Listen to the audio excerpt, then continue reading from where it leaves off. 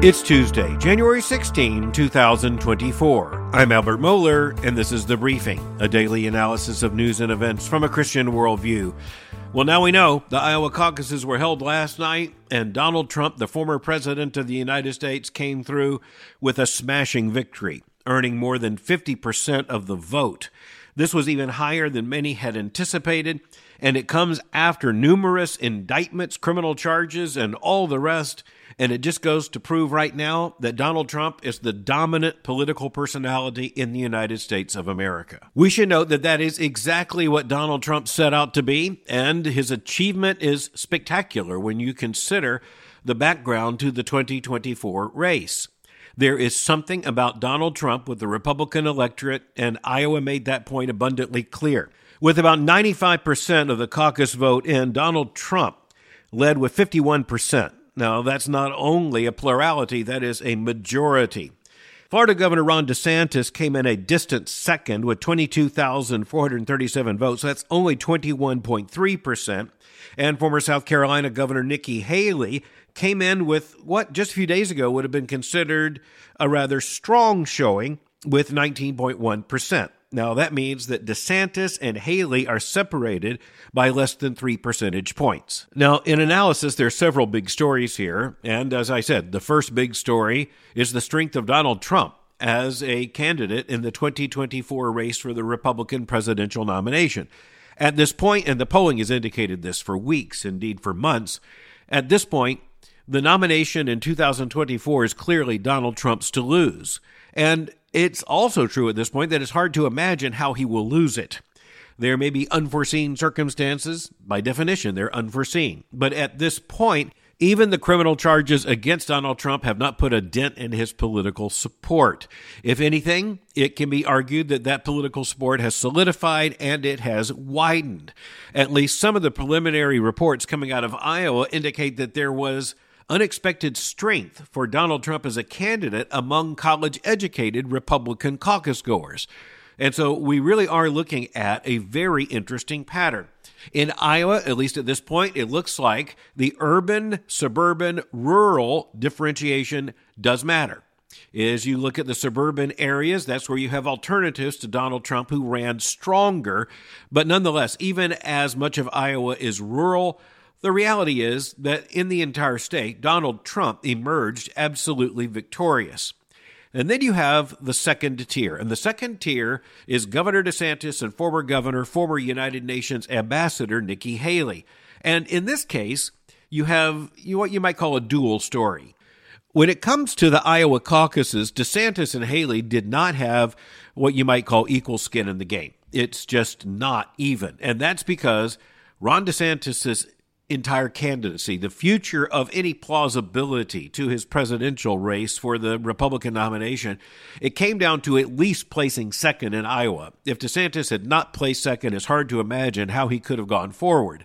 As for Nikki Haley, she has been, at least in recent days, growing in the polling. And in this case, she did come very close within, say, 3 points. And that's with 95% of the caucuses reporting, 95% of the vote in. It appears that she's within about 3 points.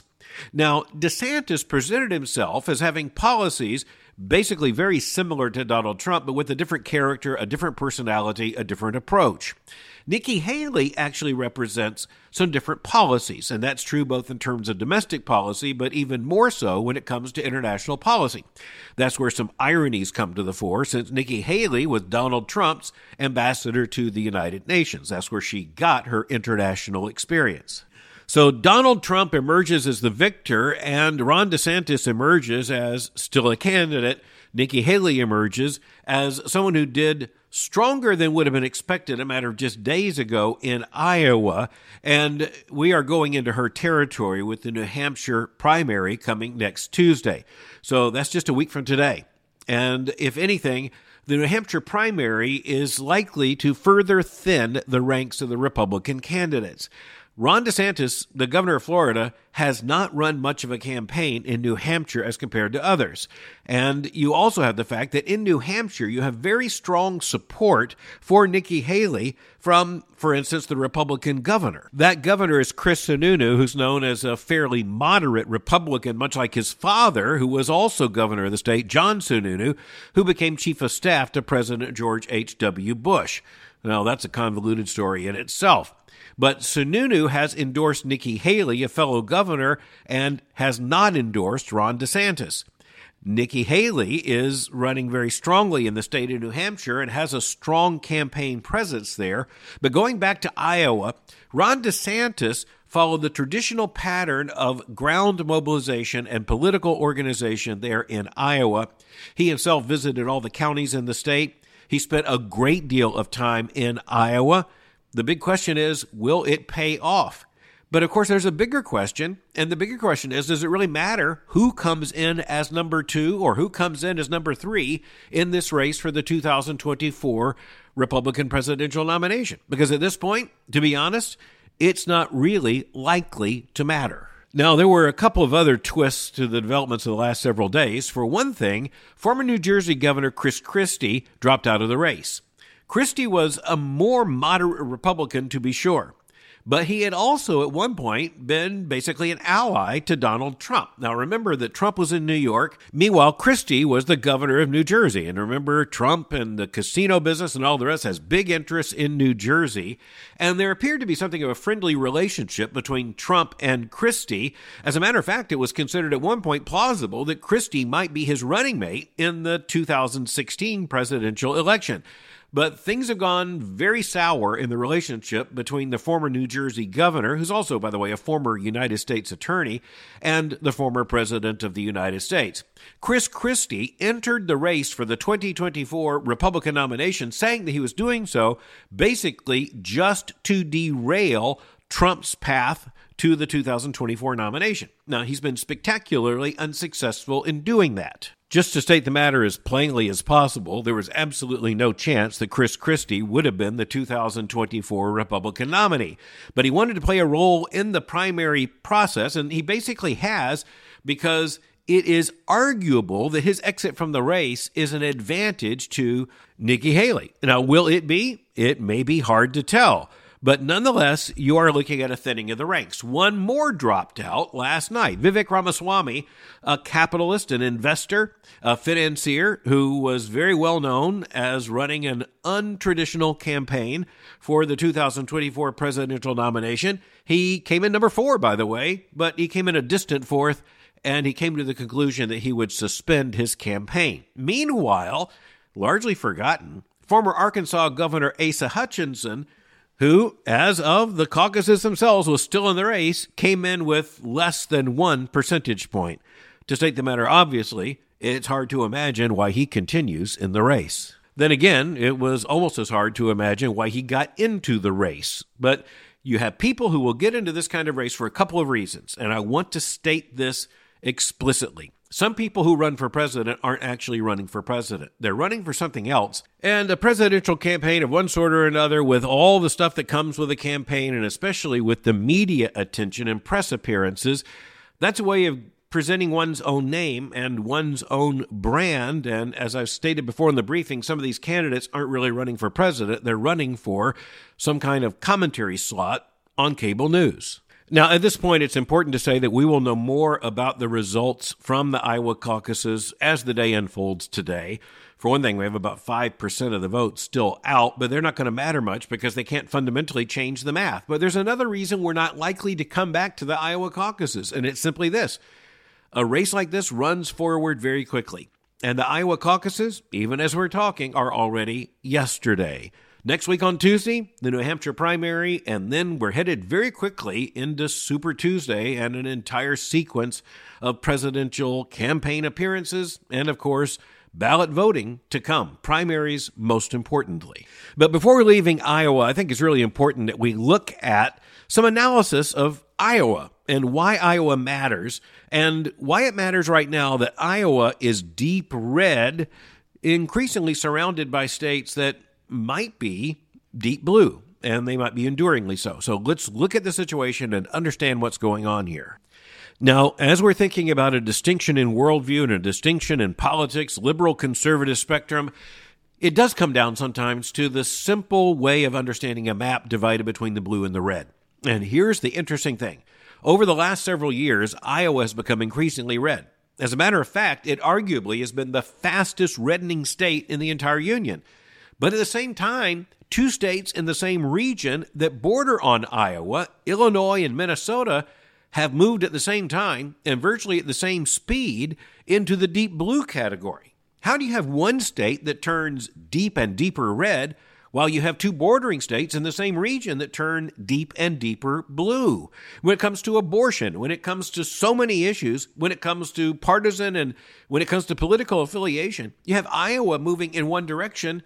You have other states, and as I said, most importantly, you have Illinois and Minnesota moving in the opposite direction.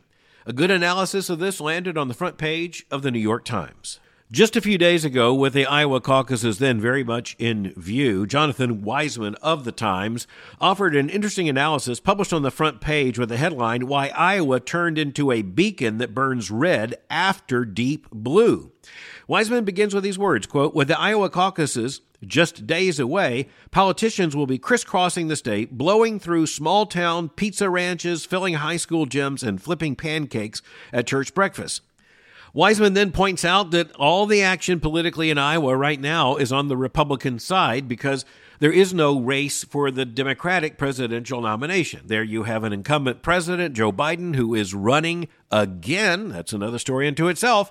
But at this point, there were no Democratic caucuses that had anything to do with the choice of a nominee for the Democratic Party in 2024. All the action was on the Republican side. But the point of this article is, even if you take that equation off the table, the reality is Iowa has turned so deep red that it really matters far more to the Republicans than to the Democrats in the first place.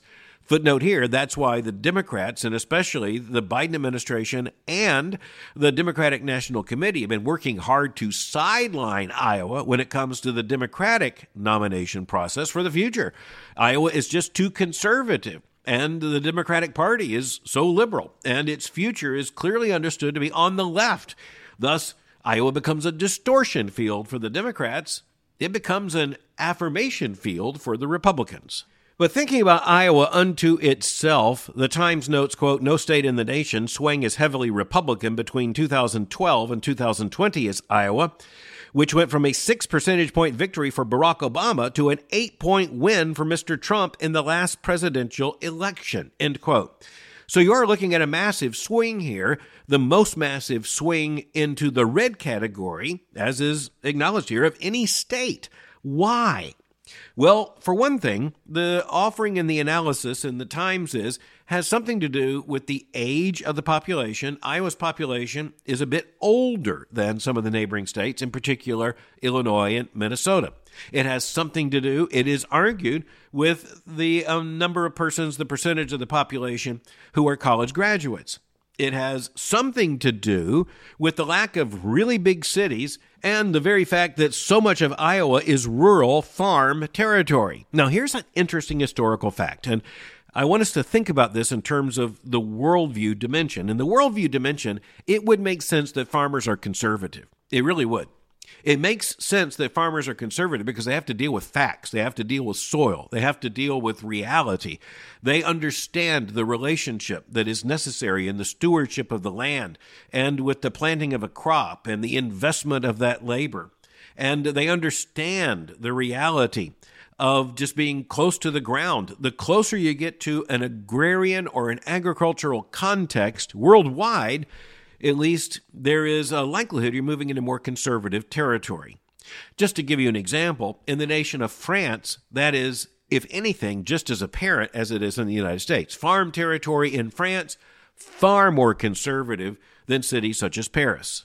But there's another interesting twist to this tale, because if you go back to the early 20th century, farmers in the United States, and even in the Midwest in particular, Iowa being a symbolic state there in the upper Midwest, in the early 20th century, farmers were the leading edge of populism in the United States. And that means a political movement that is based upon a popular uprising. And there were reasons why farmers were very much a part of that populism in the early 20th century. Donald Trump is basically running with that same populist mode and very much in a populist mood. And so in that sense, one of the distinctions between Minnesota and Illinois on the one hand is that Iowa's just very different, and a populist candidate running a populist campaign, well, he's, just to put a pun on it, more popular in a state like Iowa than he is even in neighboring states. But there's more to it than that, because this isn't just populism. Just take the issue of abortion. You're talking about Iowa moving in a conservative direction, while the state of Illinois, just to give one example, one of the border states on Iowa that's turning deeper and deeper blue, it is turning more and more pro-abortion. And it's turning pro-abortion in a way that goes far beyond what even locals there in Illinois would have expected just a matter of, say, a decade ago. You're looking at a massive chasm in worldview between Illinois and Iowa on the issue of the sanctity of human life. But the analysis in the Times, it also suggests that maybe what's happening in a state like Iowa is that it is now trending in a pattern of other states. But those other states aren't the neighboring states in the Midwest. They are, for example, other agriculturally dominant states in places such as the Deep South. So in this case, you have Illinois acting, just to give one example, more like California, while Iowa is acting more like Alabama. And in worldview analysis, that really is interesting because it shows the rural-urban divide. It shows the divide between, say, very self-declared, sophisticated centers of learning where you have a lot of college graduates and major universities, as opposed to states that have a more evenly distributed population. And, of course, you're also looking at religious factors as well. And the New York Times really doesn't go into that. It would be very interesting to have a good analysis of how the religious, denominational, even theological profile there in Iowa both shares and fails to share similar patterns with some of these neighboring states, moving into a far deeper blue mode. But there are specific policy issues that are probably almost assuredly in play, and so one of those has to do with the role of agriculture in the state. Now, Barack Obama won the state. He won it in the presidential election, and the New York Times suggests that he won it partly because of a charismatic personality. But when it came to policies dealing with agriculture, well, the Obama administration was a big bust in places like Iowa. And yes, that does have political impact, as you would understand. And at least is likely to have had something significant to do with the swing of Iowa from being at least sometimes blue or blue-ish into a state that is now red and even deeper red. One last note, when it comes to Iowa, it's also important to recognize that the pattern at national politics is, and we should anticipate that it would be, mirrored in state politics. The state politics in Iowa now increasingly dominated by the Republican Party. And in order to understand what the opposite looks like, again, all you have to do is go to two other states in the same region, Illinois and Minnesota, to see exactly the opposite, particularly in the state of Illinois. It's basically a Democratic machine in terms of the state government.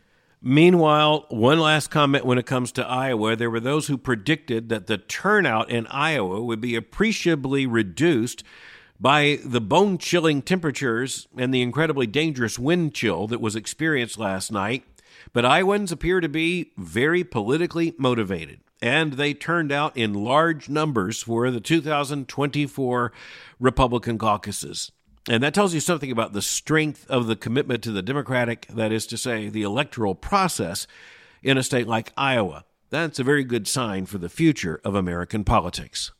Next, another big worldview issue that kind of snuck up in the headlines. Take this, for example, an Associated Press story. Death penalty sought for Buffalo massacre gunman. Carolyn Thompson's the reporter in this story. And the report is simply that Peyton Gendron, the 20-year-old who's already serving a sentence of life in prison with no chance of parole after pleading guilty to state charges after the 2022 deadly attack there in Buffalo. He's now facing federal charges and federal prosecution, and in this case, he may face the death penalty. Now, here's what's really, really interesting. When you look at a state such as New York, it doesn't have a death penalty, even for a crime like mass murder undertaken in New York in a supermarket, killing innocent people. And so here you have a situation in which the state of New York didn't even have the death penalty to bring to the table.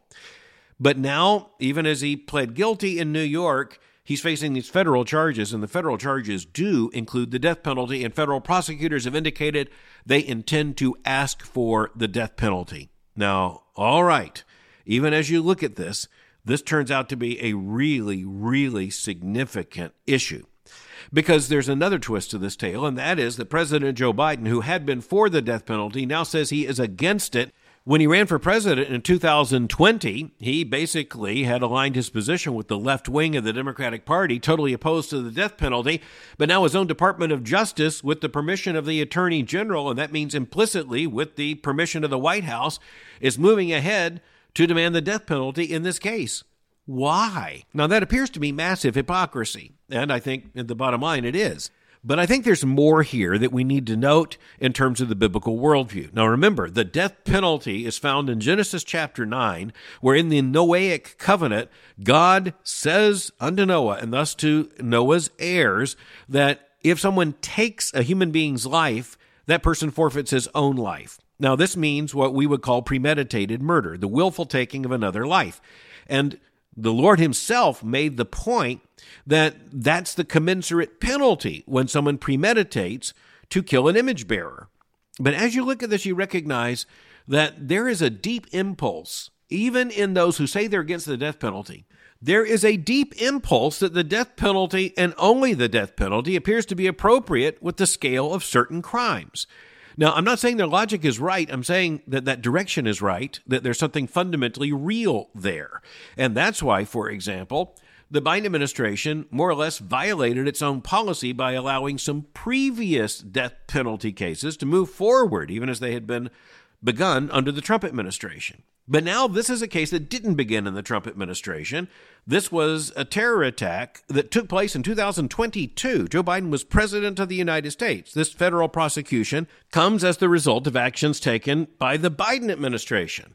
So, as I say, on the one hand, you're looking at something like hypocrisy here. We're against the death penalty, but in this case, we're going to demand it. Is that just political? Where politics is an angle here.